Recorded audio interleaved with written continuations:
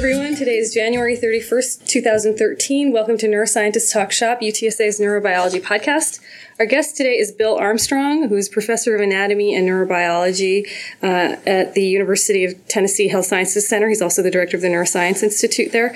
His laboratory focuses on physiological mechanisms of neurosecretion in the hypothalamo-neurohypophyseal system. Am I saying that right? Hypophyseal system. That's how you say it. Exactly. Hi, Bill. Hi. Okay, around the room we've got Nicole Wicha. Hi. We've got Charlie Wilson. Hello. We've got Todd Troyer. Hello. And me, I'm hosting Salma Qureshi. And so Bill has many distinctions. One of them is that he's our first repeat guest. Last time he was here back in 2008, we had a detailed discussion of the firing patterns of vasopressin and oxytocin-releasing cells of the supraoptic and paraventricular nuclei of the hypothalamus.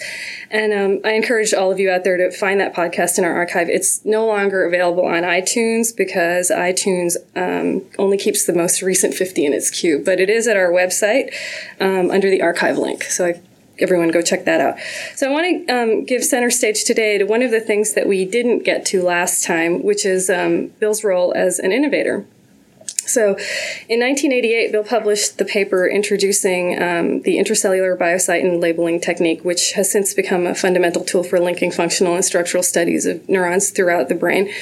So Bill, can you set the stage for us? So there were other methods for filling recorded cells at the time, some of which had been, I guess, developed right alongside you in your department. So what were the particular questions and constraints that drove you to push for this new tool? So I thought it was important that the cells be identified as either oxytocin or vasopressin, and there wasn't a lot of data that suggested that, for example, that you could tell them apart except vasopressin cells if they fired in this unique phasic pattern that they have, long bursts about 30 seconds and comparable interburst intervals. If you saw those, you could be pretty confident you had a vasopressin cell, but otherwise we didn't know, and did not account for all of vasopressin cells. We already kind of knew that. The population was too low, so they don't all do that spontaneously in a slice. So we wanted a way to identify the neurons, to do lots of different things, correlate their morphologies as well as compare their morphologies as well as compare their electrical properties. Ultimately, as I was talking about earlier today, to determine whether they change as a function of the activation of the hormone state of the animals in the case of oxytocin, like during reproduction.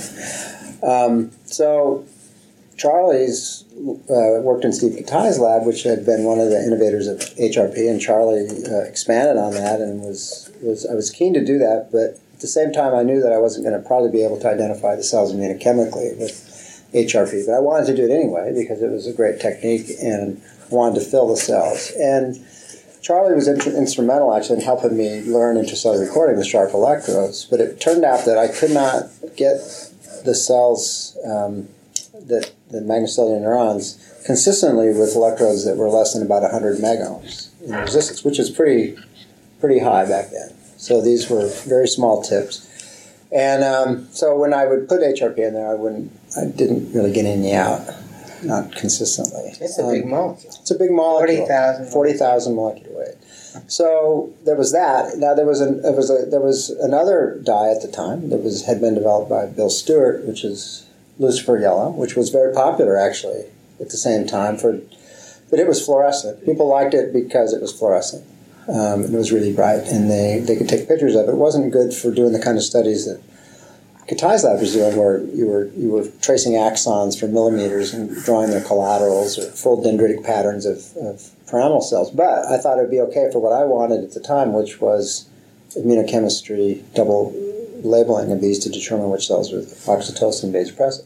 So Lucifer Yellow worked, and I would inject the cells, and they would immediately get really broad action potentials and look sick. And so I tried a couple of different concentrations, and that was even if you weren't illuminating them? Yes. Like if you're illuminating them, you get this phototoxic. No, if you illuminate them, they'll just die right away if you illuminate them very far. I mean, that happens really fast. But if you just record from them, everybody who had used it I talked to had the same experience. The first thing you saw was action potential broadening. So that was the first indications. And then the action potential gets short. But it would not die. It would stay that way for a long time. Right. And in fact, we weren't even illuminating them in the slice. we were looking after we were done. So, and it was bad, and I thought it was bad. Other people thought it was okay, but not that many. Most people that I knew that talked to it said, yes, there's a problem with that. So we never could solve it. But at the same time, I was doing a lot of immunochemistry, just straight immunochemistry of different things, and using this ABC technique. And I don't know what possessed me, but I decided that I can still remember telling Charlie and Richard Penny that I was going to fill cells with some kind of form of biotin, and Richard saying, well, you have to worry that it's going to mess up the cells and stuff. And I said, yeah, like Lucifer Yellow. I said, I'm going to try it anyway. And so I tried some stuff, 2 or 3 different forms that were not very water soluble, unfortunately, because they were used to conjugate biotin to antibodies and things like that. And I should have known they weren't going to work because you couldn't put them in high enough concentrations, and they didn't work. And right around this time that I was trying that, this neurosurgeon started in the lab. His name was Kyoei Horikawa. And I literally, he hadn't done any intracellular recording yet. Well, he'd maybe done a little bit, but I was talking to him about this project, and I was saying that I was getting frustrated, and I still think something should work, and we literally have the Sigma book open, and we're looking at anything that had biotin hydrazide, all these different ones, succinimide, all these things. And then there was biocytin, and he just goes, that one, And he said, let's try that one, So I looked at it, and it was the only one that didn't have another name attached to it. So I thought it could be okay. It's just regular biocytin. And then I looked What do you mean, another name? Like hydrazide or succinimide. But it was biotin with some amino acids. Yeah, it is lysine. It is lysine. It is a lysine biotin complex. But it's really small. It's like 420. Oh, I see. That was the logic, was that those other things are big. They're big. Yeah, so what was your They're big and they're not water soluble. So we tried that, and I did the recording. I actually injected the first cell. I don't think many people think that. I think they think Kyoei did, but I will say that I did do that. On the record. But he was there with me because he hadn't been recording very much. And I think Charlie might have been the first person to see a filled cell, possibly, outside my lab. Anyway, because I was excited when we did it. We just threw avidin fluorescein on the slice afterwards, just like we were doing immunochemistry. You fixed the slice, threw avidin fluorescein, and it just worked. And I wish I could say that it didn't work and we struggled with it for 6 months. Or the other thing, it worked that day and never worked again, which always happens with people. But none of that's true. We didn't struggle with it. It worked right away. We varied the concentration. We messed with it a little bit, usually going down instead of going up in the percentage. And the odd thing about it was it didn't seem to matter whether we gave hyperpolarizing or depolarizing current. We tried both. We always labeled the cell. But if we didn't do anything, we didn't tend to label the cell. So it didn't seem like it was just bulk flow. Never quite figured that out. But at the same, so it Does worked. everybody know now? No, nobody. A lot of people don't use it that way anymore because they stick it in their patch pipettes, as do we. So at the time, It could acquire different charges depending on it. on the electric field, The electric field. that's kind of what we wondered. And I was confused about it because I didn't know much about chemistry. I still don't really. But it bothered me just the same. It is a zwitterion, so it can switch its charge with pH. But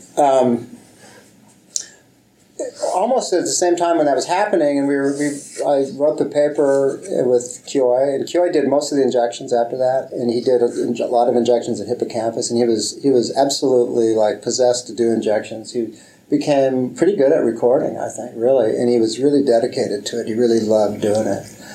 And I was telling Salma earlier that one of the things I remember, I would come in, and if he was having a problem, he would just look up for me, and he'd say, I can't catch them. And you could hear the buzz going on. Do you know where is he now? He's just like a He's back in. He's a neurosurgeon. And he went back to neurosurgery in Okinawa, and became I don't know if he does any. I checked for his name a few times in PubMed for regular science. I don't think he does it. But who knows? Maybe he's listening. He could be. Anyway, he was a great guy in the lab. He was really personable, worked really hard, and I had no issues giving him first authorship. He did by far the most part of the work, really. But at any rate, right around that same time, to continue on that story a little bit, in the department, lots of people knew about it because I was bragging on it, to people. And Hitoshi Kita, whom you guys have probably had here before, was really interested in it, and he said he knew this guy at Vector, Jim Whitehead or Whitehall or something. Vector made like the ABC kits or something. Vector made the ABC kit, and he said, I'm going to talk to him about making something that'll only be injected with positive charge. Mm-hmm. And he said, and that would be interesting. Would you be interested in that? And I said, yeah, I'd definitely be interested in that. And so that's how Neurobiotin was developed. It was this interaction between Kita and this guy. I didn't ever talk to this guy. Biocytin wasn't patentable. Why? Because it was around. It was already around. It's a natural. First of all, it's a natural molecule. It's found in yeast and some other, lower life form single cell things, and it's not found in mammals. I'm not positive about that. So I don't think it isn't found in mammals in any form. So you had a really earnest disclaimer in that first paper about how the both negative and positive currents actually cause ejection. So that was 88 that paper came out. And then by 94, I think you guys had the Neurobiotin ready to go? No, I think it was earlier than that. I think so. I'd have to go back and look. I think it might have been. So it was pretty quick. It was very quick after that, actually. It was. And so this even though this led to a patentable product, neither you nor Kita got any part of the intellectual property. I don't think Kita did. So Tennessee I can't say for sure. I never asked him. Well, I certainly how does the university feel about that? But at that time, the university had no.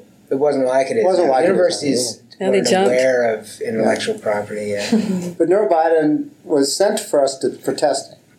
And Kita, to his credit, wanted me to be involved in it. And he had a guy working in his lab who did a bunch of the initial testing, who did not make it on the paper. It was Nakanishi. Uh-huh. Remember Nakanishi? Sure. It's an outstanding neurophysiologist. He tested some of it. But then Kita and I decided that we wanted, one of the problems with Biocytin was if you went up to a concentration like 4%, that was giving us the best fills. It was still kind of high. And the electrodes became, at that point, they started to get a little too resistive, and we thought they were changing their properties. And Kita decided that we should measure the linearity, the response of the electrodes over different concentrations and compare Biocytin with Neurobiotin. So that actually ends up in that paper. And Neurobiotin is a smaller molecular weight. It does seem to be kinder on the electrodes, actually, than what do you use now? Biocytin. I use Biocytin. Obviously. Neurobiotin had a problem with it for intracellular, not a huge problem, but for putting in a patch pipettes, it had chloride. So you can get in places even like, what's the big company that sells like Fura and all that stuff? What is that company? You know what I'm talking about? They sell everything. They sell Fura. Molecular probes. Molecular probes. They'll send you a chloride free kind of Neurobiotin thing. They don't call it Neurobiotin. They I don't know what they call it, but it's not Biocytin. But the advantage of that one is it's a little smaller even yet. It's like maybe even smaller than 300. I can't remember what Neurobiotin. It's a smaller molecular weight. We did find that it was only injected with positive charge, which Kita thought was good for what he was interested in it for. And the reason is because when you hyperpolarize cells, our cells, routinely, we had to hyperpolarize them if we wanted to keep them. And you'd hyperpolarize them, and then you'd watch them, and then the membrane potential would just go as fast as it could go to, past, whatever, like you were going to kill a cell, and you had to hurry up and let it off. But if we didn't do that, apply that current, and keep it below spiking threshold, it was hard to keep the cells. So that would inject cells. Yeah, the procedure would inject the cells. Often included some constant hyperpolarization in the beginning, which you would gradually remove. And so if you lost that cell in a minute, you were done with that side of your slice. You're done with it. You probably already stained that cell. So now you're going to have a confusing mess of stained cells all along your track. Right. Yeah. And then finally, somewhere, there's the real one that you really recorded. Right, that's right. And so that all seemed to work pretty good. And Kita also, in this paper, wanted to inject it as a tracer, too. And it does work over short distances for track tracing, but not over long distances. It was very popular for a while, though. Yeah, it appears to be degraded, and that led to actually the biotinylate dextrans, which somehow the biotinylation onto dextran, the biotin is not degraded and is really good for anterograde tracing. I mean, it's one of the best anterograde tracers, for example. And neurobiotin was only useful really for short projections. But people did use it that way for a while. So after that, it was not long after that, we did some studies where we looked at the morphology of the cells, and then we started doing immunochemistry and started comparing vasopressin and oxytocin cells. And that's what we still do. We just do it in patch pipettes now. The experience of somebody who discovers some valuable technique like this is often full of humorous anecdotes about people who use your technique and call you up and tell you that it doesn't work. That happened a lot, actually. One of the guys that called me had talked to you, and he was, I forget what he was working on, or whether it was, I'm thinking of two other people. One is an invertebrate person. This guy I don't think was invertebrate. He called me up and he said, "So, are you the guy that did this BioCyte thing?" And he kind of a surly attitude. And I said, "Yeah, this is me." And he goes, "Yeah, Wilson says you walk on water. So here's my problem." He said that. Actually, he said, "So Wilson says you walk on water. Here's my problem." So he started explaining how it didn't work. And actually, Phil Schwarzkrein, I remember, came by the poster one time and was telling me that, it wasn't him. It was the Scharfman, Helen Scharfman, who was working in his lab, was saying they were having a problem getting it to work. I don't really know why. They ended up publishing with it, but at that time they weren't. This other guy, I'm not even sure what he was doing. Another person called me up and said, I'm putting it on my nerve of the cockroach something or other, some invertebrate thing.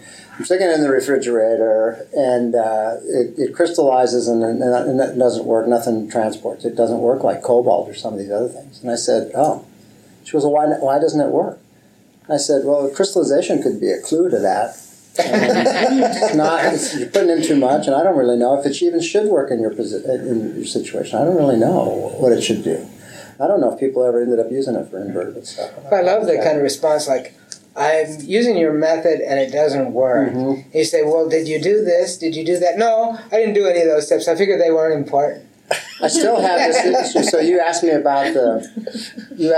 about this paper with the array, right? So the student, this is another good example, and it's a. So say what that thing is. Do we want to say, or do you want to? It's a published paper. It is a published paper. I don't even know what you should call it.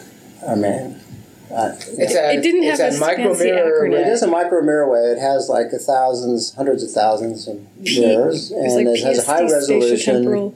High resolution for illuminating by just in the mirror.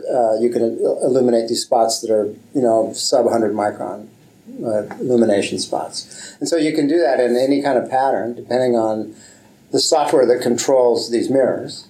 And you can do 3 here, or you can do a pattern of 4 here and there. But it's pretty baroque, the software that Jason wrote to do this. But you could make a little movie. You could show Steamboat Willie. We're going to have to do something on the slides or something like that. You could do that. It's pretty powerful. But at any rate, the story related to BioCyte is that this is Detlev Heck's lab, and Detlev is an in vivo extracellular guy, cerebellar guy, but he hadn't done any intracellular. And so they wanted to do intracellular recording from cortical slices and stimulate one layer and record in the other layer. Okay? And so they said, we want to do this BioCyte thing. And so I set them a little small protocol, percentage to put in the pipette, blah, blah, blah, blah, blah, blah. So I saw Jason about a month later in the hallway. How's it working? It doesn't work. I can't get anything. It doesn't work. And I said, really? It doesn't work? And he said, no. And I said, did you do this? No. Did you do that? No. I said, I read this other paper. It's exactly what he told me. And I said, okay, next time you do an experiment, I'll come up and watch you, and then when you're done, I'll take your slice. So he did the experiment. You didn't tell him, why don't you call that guy and tell him about it? No, he's a student. I didn't want to. And so, and actually, there's even more iterations than this. But so he called me up and said, I have a slice. So I brought some fix up to him. I took a slice away from him, and the next day gave it back to him with a filled neuron. And I said, you're doing it right. It's really working. well, why didn't that work for me? I don't know. You told me you did this, and this, and this that this other guy's paper said, but I really don't know what you really did because you didn't follow my protocol. And the protocol's easy. I mean, it's extremely easy. You fill the cell, fix the slice, and then put ABC on it. That's all you had to do, you know. But he did something wrong. Maybe he got two of those steps right. I still don't know what he did wrong, but he did it wrong again, and he went to another paper. After that, I had to do this twice. I had to get the slices from him twice. And then he finally agreed that would be okay. To follow the my protocol. protocol. But this is a typical graduate student. This is not unusual at all. I had a really I've had it down in my lab. Who still makes a joke about something I told him one time. It might even been biocytin staining, and he had a protocol to follow, and he was telling me it didn't work. And I said, well, try it again. He tried it again. He says, it still doesn't work. And I said, well, okay, let's look at what you did. And we're looking at the protocol, and we were going down each of the steps. And he said, no, I thought that step was probably not important, or I didn't do that, and I didn't do that. I said, well, okay, so now here's the thing. From now on, when you get a brand new protocol, you do it exactly what it says. If it says hold your head a little bit to the right while you're doing this step, hold your head a little bit to the right while you're doing that step. And then after it's working, you could try holding your head in a different position and see if it matters. Because what you think is important isn't what's important. That's obvious, you know. And so now, and of course, soon it was working, and I saw him. He's now a professor somewhere, and very successful guy. And I was visiting him, and he was talking to his student, and he looked over at me and he said to his student, no, I was hearing him, if it says hold your head a little bit to the right, you gotta hold your head a little bit to the right. You remember Joe Shu? Joe Shu, yeah, okay. I know. So the point is there were lots of early adopters, and the technique has been a great success. Yeah, I mean, I think it helped, I'll be honest, it helped being in that department because it was full of people that wanted to do that kind of study. To get the cell that they had recorded from and look at its morphology and make sure they had the right cell or maybe a new cell type or study some other aspect of it. So Charlie used it a lot. Kita did use it a lot. Katai's lab adopted it. Katai, who was my chairman at the time, called me up one day and asked me if I would read this chapter he was writing about biocytin. And I said, okay. And so, you probably know this story too, right? I think I've heard the story. It wasn't really quite about biocytin, but he did that to poke me. So I did read the chapter, and he did have some stuff on biocytin in there. And he did cite me. It wasn't like he didn't cite it, but it was like, we do it for this, and we did it for that. And he said, you approve of all that? I said, yeah, it looks fine. And he said, okay. And it was the Katai lab starting with HRP and moving on to biocytin. But it was... Since he was a pioneer in intracellular staining, he continued to get a little bit of credit for everything that happened in the department. Yeah, that was okay too. But it was most... the thing I think that's most rewarding about it is that I compared the number of citations of biocytin with the number of hits of biocytin in papers. Okay? So that you can do that. It's easy to do. The citations are in the hundreds, but it's not like over 1,000 or anything like that. But the number of times it's used is just like, it's huge. And most of the time, every now and then I'll just open the paper up and read what it says. And it says, we've put this much biocytin in there, and anyway, it went with it. So at some point, it's not a citable thing anymore. It's just a common... But I think that's when you know you made it, right? Yeah, you don't make it that way. I mean, it's like Lowry got cited for, what was it? Protein, or what was the Lowry measure? It was a stain for gels, I think. Was it a stain for gels? It's the most cited stuff in the world, but nobody cares like that. We don't do that anymore. We don't, like every time I do intracellular recording, I don't necessarily cite Oriente de No or whoever I ought to what's the sort of time frame? Did you see them drop off after? It dropped off pretty rapidly for some people, and I think part of the thing is we were not the first people to use it in patch, okay? Because I didn't publish a paper on patch until 99, I think was our first paper. So 11 years afterwards. But early on, and I think Laturco and those guys in California what lab was Laturco in? gosh, I'm trying to think. I don't know if it was Prince's department or not. It might have been. At any rate, these guys it was one of the first patch clamp papers in the slice, patch clamp in the slice papers. Do you remember that? Blind patch, stuff like that. I think who was it? Mark Blanton and I think Laturco. Anyway, early on, those guys put biocytin in there. And I'm not even sure in that paper whether they cited our paper. They might have. But at any rate, once they put that in the patch pipette, that was different. You could use it a lot lower concentration. And then that was a different technique, That's biocytin in the patch. And you're definitely going to stay in every single cell because there's no hope. There's no hope then. Control it. Yeah. So that might be one reason. It's nice that it There's worked it out. just has to do with the 5 phases of discovery. And I don't remember them all, but there's the first one is denial. It's not really a discovery, it's not really true. And then These are by other people?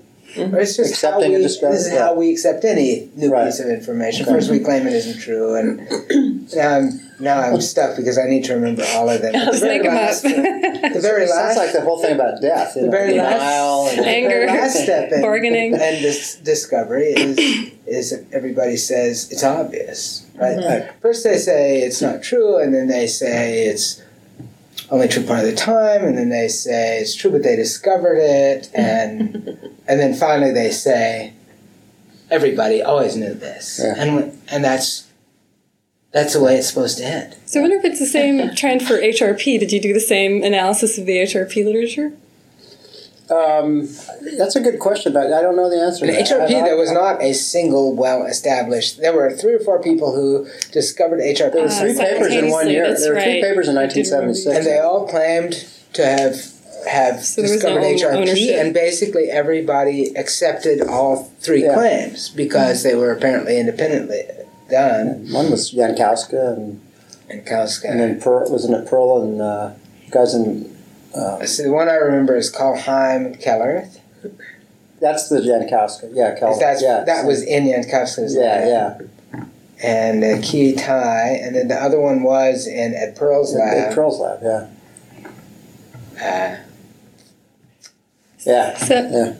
So back on this theme of innovation and building the tools that you need to solve a particular question. Is it right to say, this is going way back in your career, is it right that you and Glenn Hatton, you guys actually created the hypothalamic slice Yes, prep, the that's explant, absolutely true. the explant and the slice? Yeah, Glenn same did it thing. first in Gary Lynch's lab. So I was telling Charlie this story today, and I think he might have known it before. But when I was a graduate student, my mentor was counting nucleoli in these neurons and wanted me to count the nucleoli in the amygdala because he thought they could be it could be used as an index of activation. Think of it as like a FOS, only before people knew about FOS. Because in our system, if you like look at a lactating rat versus a virgin rat, or you dehydrate an animal and look at vasopressin cells, you see this. The cells get bigger, but they multiply their nucleoli. They have 2 nucleoli. They can have, I should say. I see. Nobody knows how that gets reflected. Traditionally, a measure of just how many cells there were, but in this case, Yeah. it wasn't. It was Yeah. a measure of how many. So because it nuclei. turned out these guys often have multiple nucleoli, sometimes more than 2, but usually only when activated. But there is a baseline level of cells that have that. And so, but I thought that was really boring. I looked up nucleoli and it talked about histones and things like that, and I didn't want to just sit there and count these things, and I just wasn't that interested in it. And I struggled with what I was going to do, and I started looking at the suprachiasmatic nucleus and I was looking at its changes over the diurnal cycle. And that's what I did my master's on. And then I threw in some superoptic in that, counted nucleoli in there and stuff, and showed they changed over that. But I clearly didn't want to do that anymore. And anyway, right around that time, Glenn had become enamored with Gary Lynch. Gary is a very magnetic personality, if you've never heard him talk or anything like that. And they were on study section together, NSF study section. And Lynch was doing hippocampal slices, and Glenn said, could we do that in hypothalamus? I have this nucleus that I want to see if it's an osmoreceptor. This is super early in slices. Super Slices early, are another early thing that mid-70s. multiple people claim to have invented, Yeah. and that were invented in a bunch of places simultaneously, or Yeah. almost Yeah, simultaneously. exactly. And Gary's was one of Gary's the very early on. first. So we're talking about the mid-70s here? Well, the first slices that were used were for biochemistry. This guy named McElwain, and he I don't know if he's really the first, but he gets credited for making a chopper that everybody used back then, including Gary, to make the slices. So it was a razor blade on it's like a guillotine with a spring. And you tack, and had a micrometer, and you could cut pretty reliably 400 micron sections. But it could be kind of traumatic as well.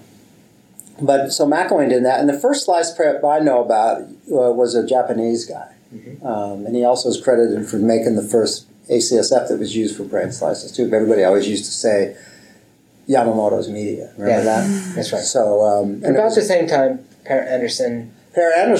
And about the same time, Gary Lynch. The Gary Lynch, right, that's right. So anyway, Gary's a hipster, and so Glenn is the most conservative guy you ever met, with a short haircut and listen to classical music and stuff. And I mean, not that there's anything wrong with that, but he went out there, and you had to be in his lab before and after to know, because he was a taskmaster, he worked really hard.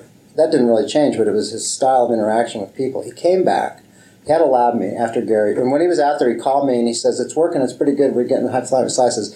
I said, "Does this experiment work?" And he goes, "I think it's doing what I want it to. I think it's working." He was changing the osmolality in this static bath on this. But he was seeing spontaneous activity in the slice. Spontaneous activity in the slice. That was what was critical. Cool. Yeah, it was critical. And then he was really excited about that, and he came back. But wait, one time while he was there, he called you and asked and said that the lab was like completely deserted and he didn't know what had happened to the lab, and asked you what does it mean, Grateful Dead? Apparently the whole lab was to a Grateful Dead concert. And he didn't know what was happening. He came into work, nobody was there. Yeah. It's not on the calendar. Right? It was so California, so Lynch. So when he came back, he had a lab meeting, and with me and everybody in the lab, and he just looked at us and he goes, "I had a really good time on this sabbatical, and we're just gonna do different things from here on out. We're gonna totally change what we're doing." And he said, "I'm gonna start these slices. We'll get that going pretty soon. I want to start track tracing experiments. Somebody needs to start injecting HRP in this place and that place." And we hadn't done any of that stuff. We were still counting the nucleoli or measuring urine or something like that. And I was just stunned. I couldn't understand it. And then the last thing he said was, "And by the way, I don't want any more of this Dr. Hatton stuff. You call me Glenn from here on out." Wow, the Age of Aquarius. Yeah, you had to just know him before and after. He actually didn't change that much in terms of the way he interacted with people in a way, but he was more. I benefited from this change because I was at that time a pretty young student. Most of his other guys were older, and they were getting ready to go, and they had seen the sort of, you know how it is when you have a really motivated, hardworking guy and he wants everybody to work the same, and sometimes it's hard to get your students to work that hard. And Glenn really did work hard. I mean, you'd go home for dinner and you were expected to be back in the lab by 8, doing something, studying hopefully, because you weren't supposed to study during the day. I remember he wouldn't let you go to the library during the day. You couldn't go to the library during the day. No, I had to go to the library at night. And that changed. The only time that changed was he asked me to write a chapter with him. And then he would say, "You need to go to the library during the day." So, but anyway, we did. So we came back and we got a chopper. Slice? I mean, everybody's doing slices, or that was just your project? That was me and Glenn. And Bill Gregory came on later. But it was just he and I in the beginning. And we did most of our slices. We started doing them during the week, but everybody was really busy. I was doing my thesis and everything like that. So we switched to weekends. And so Saturday was slice day. And which was irritating to me sometimes because I wanted to go to a football game. But it turned out that he was a football fan, had tickets, so he usually... This is Michigan. Michigan State. Yeah, Michigan State. So we did slices on Saturdays, and it was great, actually. And it was another thing that worked right away. But what didn't work was we could never get any activity from supraoptic. We couldn't even poke a cell and make it fire mechanically. And the chopper, the brain was optic track down this way. Chopper would come down and hit the optic track, and so that was the last thing. That was the last thing it cut. We think it traumatized it or something because we just could never get. And the first slice recordings of supraoptic were not done by Glenn. They were done by Bill Mason, who you know, in Cambridge, and he was using a vibratone. And we got all kinds of activity from paraventricular, but supraoptic was just dead, totally dead. And so we switched. Actually, Glenn switched to a Vibratrome after I left. He was still using the chopper when I was still there. So you just never flipped the brain upside down? We never thought to flip it upside down, you know. And I still don't like to cut when we do slices, I don't like to cut the optic tract first either, that way. So I couldn't have imagined that could have been better, to hit it first. There's all that dura that you can't very easily get off the bottom. You have to take it off, and if you strip too much of it off, you could actually damage the dendrites, because the dendrites in the supraoptic go right into the peel interface. In fact, a lot of pia and astroglia kind of intermingle down there. There's a kind of zone, the top layer of which is mostly dendrites, and then right underneath that is this really heavily invested peel-glial interface thing. And so if you start to take, and we had to do that for this explant, we had to carefully take the dura off, or we couldn't get our sharp electrodes in there. But you could not remove pia. You had to be careful not to remove the pia. So, what was your connection to those guys at Babraham? There was a whole hypothalamus group there. It was a really good place for him. This is Oxford, right? The Babraham Institute? Cambridge. Or Cambridge. Cambridge was the Animal Institute at Babraham, which was part of Cambridge University. Well, they were just in on it early. The guys. But you went there, or Glenn went there? Or Glenn went there.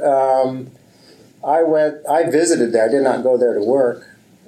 So what happened is Glenn, when the slice thing came out and we published our first paper, he was asked to give a talk at a meeting over there in England. And so he met a bunch of these people. And the result of that was that 2 or 3 people came back and visited. One was this guy Dreyfus, who I had to do a postdoc with. Another guy was this guy Jonathan Wakerly, who was the first guy to record from anadromic identified oxytocin cells in the lactating rat. I mean, the seminal papers that kind of set the field for decades. And he was a really interesting guy. He came. He wanted to just see what we were doing, learn the slice. He did adopt the slice. Didn't do that much stuff with it, but he also showed us how to do anadromic identification, which was pretty interesting. And we did that all in one afternoon with him. And then, he put the electrode in the pituitary. We cannulated. I think we had a female lactating mat. We cannulated the mammary gland. He showed us how you could, calibrate it with an oxytocin injection. And then we got an electrode and got a few cells, and we anadromically identified one. I thought, well, this is what I'm going to do, but I never did that. So very complicated prep. It's very cool. When I went to Switzerland, we did lactate. We were interested in the pathways the afferent pathways that controlled it because this bursting pattern is not only something you only see during lactation. You only see it when the pups are attached. You don't see it if you take the pups off. It'll just stop. Put them back on. Wait 5 minutes or so. Boom! It just starts up again. It just starts up. And so we were doing this study where we were making lesions in different places around in the brainstem, because there had been evidence that area was really critical. And we were making lesions in the spinal cord, like dorsal columns versus lateral columns. This is to block the sensory pathway? Yeah, and then we were putting tracers in these different regions to see where they projected, in the hopes that, like wheat germ, gluten, HRP, in the hopes that we could see that one of these places was actually projecting to our nuclei, the supraoptic nuclei. And nothing did, but this midbrain area, you can make a really small lesion in the intercollicular zone of the midbrain, and you can totally block the reflex. It's probably blocking some pathway, but more recently people have actually seen that if you do ibotenic acids there, you get the same effect. And also you can see FOS activation in this region as well. So it may be doing something more than we thought. It's an anonymous region. It's not anonymous because we wouldn't even recognize. No, it is intercollicular, but there are a couple of nuclei. External nucleus of the inferior colliculus. What's the name of the other one? Paralemniscal nucleus, which is a little more ventral, but part of it goes up that. And then there's a third one that's in that region. All could have been somehow affected by these lesions. So, but when we trace axons from those regions, both in the damaged animals and just putting regular stuff, we would dump HRP in there after we made a lesion, just because we knew it was picked up by cut axons, and we would trace them that way. And then sometimes we'd just inject WGA HRP in there. And we got projections of hypothalamus from there, but mostly lateral hypothalamus, fields of Florell and zona incerta, but not to supraoptic or PDN. And it's still, to this date, unknown exactly what the total pathway is. Because there's a sensory component, essential sensory component. Sensory component, absolutely essential. So what we did there was we cannulated mammary glands and watched, and you can see the periodic release. You can see it. You don't have to record from the neurons to see it, and you can measure its frequency and amplitude as a function of like number of puffs, or you can. We know it's a contralateral pathway. If you lesion one side and put rats on the opposite side that's totally blocked, you put them on the same side as the lesion, they lactate just fine. That's been done. We didn't do that, but that had been done. That wasn't what we were doing, but at any rate, so Dreyfus was a guy who came to visit the lab and wanted to start slices in his lab too, and he did. He started slices, and then another guy that came was in Bloom's lab. His name was Quentin Pittman, and he was in Floyd Bloom's lab, and he came and visited when I was last year at my graduate school and learned the slices, and then took it back to there. So it was, it had a good influence on things. I was telling Charlie today that it was a very, Lynch's chamber was a static bath. So, and they didn't care apparently in hippocampus. And so Glenn's idea was we want to change osmolality, so how are we going to do that in a static bath? So he had this Harvard syringe pump, and he would just put the media that he wanted to put in there in this one, and then have another syringe pull it out. You've seen these syringe pumps, right? So push pull, and that would change it. And we did it slow enough so that it didn't disrupt the slice. And he would say, well, we're going to start with our 290 milliosmoles, and we'll change it to 320 or 310 or something like that. So we were doing that, and it was affecting some cells, and he was all excited about that. Oh, the actual osmolarity was not important, so the mixing was not an issue. It was just a change in osmolarity. That's right. We were just trying to change the osmolarity. The question is whether the cells themselves were osmos receptive, or whether they got some input that was from osmosis. Yeah. So this is right. This is a whole nother. This is not about lactating rats. Sorry. This has to do with the slice. Yeah. This has to do with why we started working on the slices. So the issue was whether are these neurons really osmosensitive or even osmoreceptive? That is, if you block all their synaptic inputs, do they change their membrane potential with osmosis? It turns out the answer is yes, but we didn't demonstrate that. We did demonstrate that you could change the firing rate of them. But as I was telling Charlie, we were sitting there thinking about this bath one time, and I don't know who the first person was to do it, but we had osmometers, and we had a Westcor osmometer that would take microliter quantities, and we thought, this would be great. We'll be able to verify what we're doing, and we'll just take a sample right out of the chamber and measure the osmolality. So we did that, and the baseline osmolality when we started the experiment was 400 and something, and our high osmotic stimulus that we were putting in was 310 or 320. We said, well, it's 400. What do you mean it's 400? It was 290 when we started. Well, it's a static bath. It evaporated. Slices seem to like that. They seem to like that whole oxygen interface, so it wouldn't dry down. You couldn't let them dry down. There was a net. I don't know if you've ever seen these chambers or not, but there was a net, which was made of monofilament hose that you bought at a women's stocking store. Yeah. That was critical. It had to be monofilament. And so long story short is Glenn wanted to publish this paper. I can say this now, may he rest in peace. He died, unfortunately. Prematurely, really, because he was still very active in science a few years ago. But, he wanted to just say we changed the osmolality, and I said, well, we know that's not right. I mean, we measured the osmolality. The osmolality is actually going from 400 something to 320, so you're actually decreasing it. He said, but it's still changing. I said, okay, then write it that way, just like that, And I don't know why he was in such a big hurry to get it out, because it was the first slice thing, that he focused more on the spontaneous activity. We did see this phasic bursting activity. I think finding the phasic bursting in it was more critical. was a huge finding. Yeah, it was a huge finding. Slices at that time were all dead quiet. Yeah. And that was okay with some people, but it wasn't going to be any good for the hypothalamus world. And it was great because we could get cells. Back then, one of the games we'd play is we'd get a cell. We just wanted to see its pattern, but we got into this idea of how long can we hold a cell.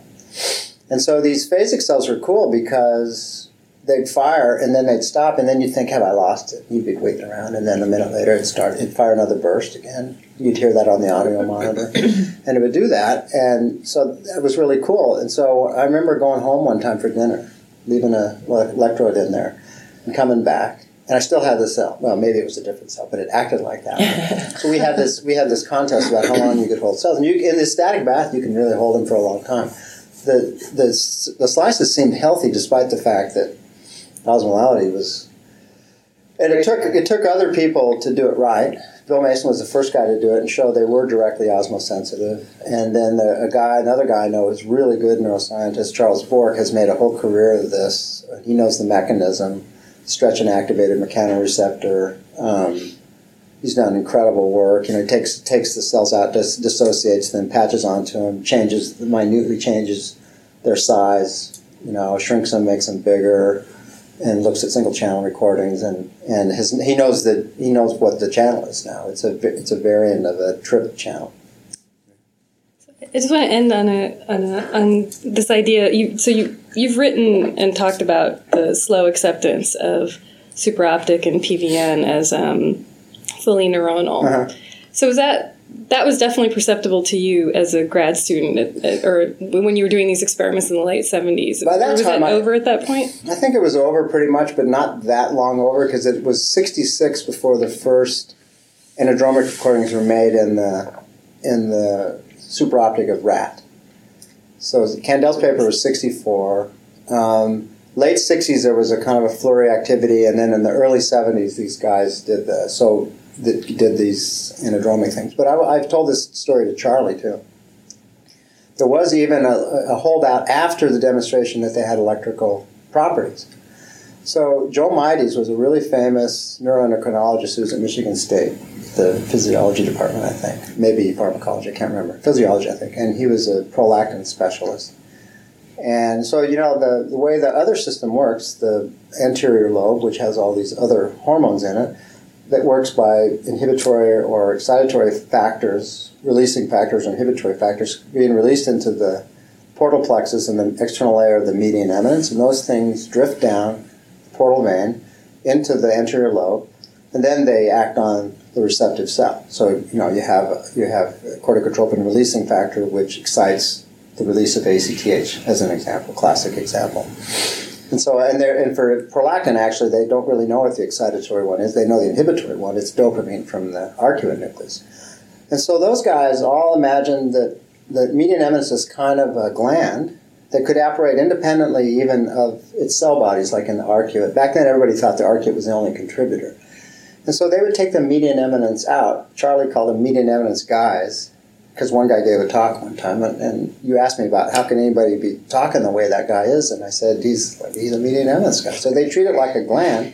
They take the median eminence out. It's just the terminals. They can keep it active for a long time. They can put all kinds of drugs on it and control the release of these releasing factors in there. And at that level, it works. And there is, it turns out, a fair amount of so-called presynaptic control of the release. And so these end up being sort of like synaptosomes, basically. But John Wakerly, this guy who was the first guy to do this in record from oxytocin neurons during lactation, showed that they were related to the milk ejection, and they were blah, blah, blah. And he had published, the time he came and visited us, he'd published, already hundreds, 10 papers at least on this, maybe more. All in J-Physiol and Journal of Endocrinology, all these good British journals and everything. So he comes and gives this talk, and he describes everything that they've been doing, he shows everything, and when it's all done, and it's a great talk, and it's all done, people ask him questions, and Joe Mites said, well, I have a question. What is the relationship between the electrical activity and the release of the hormone? And it's like, everybody's kind of like, what? And so Jonathan Wakeley very carefully said, maybe I didn't explain that. The action potential travels down the axon, it invades the terminal, there's calcium influx, and the calcium influx induces the exocytosis of the hormone from these dense core granules, and then they get released into. And the guy said, well, that's not the way it works in my field. This external layer of the median eminence. Because as far as he was concerned, you could do everything you wanted with this synaptosome preparation. You didn't need any cell body. Cell body must be ancillary. It must not be important. So even that was in the late 70s. There was this idea. And it's interesting. This guy Jeffrey Harris, I got fascinated. I'm writing a chapter right now. I just finished, and so I got interested in the history of this acceptance again. It's the second time I've kind of been interested in it, and I never had read his take on it before because he's big, he's huge. He's the most famous neuroendocrinologist probably, really, and he would write all these things, and he studied everything, and he knew the hypothalamus was involved. He knew everything was important. He knew there was an innervation of the neural lobe, that it was an innervation of it, that the nerves controlled it. But he would write the origin of the actual hormone, of the cell type within the neural lobe that contains oxytocin and vasopressin is still unknown. And this is literally, I think the Bargman-Shar review paper of all their stuff came out in 1951. And that was a review of all these important stuff. And probably part of the reason that it wasn't accepted, it was done in invertebrates. I mean, not invertebrates, in lower vertebrates. Anyway, scientific discovery isn't in an advancing synchronous way. Right, that's true. It's like it's all scattered, with some people kind of out in front, some people lagging behind. Yeah. And sometimes the guys out in front are exaggerating the result, and the guys lagging behind end up causing corrections that improve the outcome. Yeah, and one of the you probably know Leontovich, because I think she also did some Golgi studies. Oh, yeah. Right. So she published one of the first Golgi papers of superoptic in dog, puppy, she called it. And was puppy because you had to do was puppy. Yeah. You had to do the Golgi on immature. Anyway, she described them. She's the one that described them as very primitive neuroblastoma-like cells. So that kind of stuff didn't help. And they aren't, they're not flashy neurons. They have 1 to 2 dendrites, 3 at most. Most often they don't have 3. 1 to 2. They're kind of bipolar, and they have a big cell body. And the branches, we filled a bunch of neurons that average about 8 branches, 8 total branches. So they're not heavily branching. The axons never collateralize that we see them. There's a big argument still about that. They do, when you get to the neural lobe, they bifurcate. But before that, there's not much. So they are kind of funky. LHRH neurons are kind of like this. Yeah. So Kelly's neurons. They have big, long, and GnRH neurons have basically one big dendrite and an axon going the other direction. And the axon going the other way. And those are really fascinating, too. I think they're cool. All right, so we look forward to next time, since this is our second visit. I'm sure there'll be a third. Start thinking about what we're going to talk about now. Yeah, there's always lots of ground to cover. Thanks for being with us, Bill. This has been Neuroscientist Talk Shop. Cool.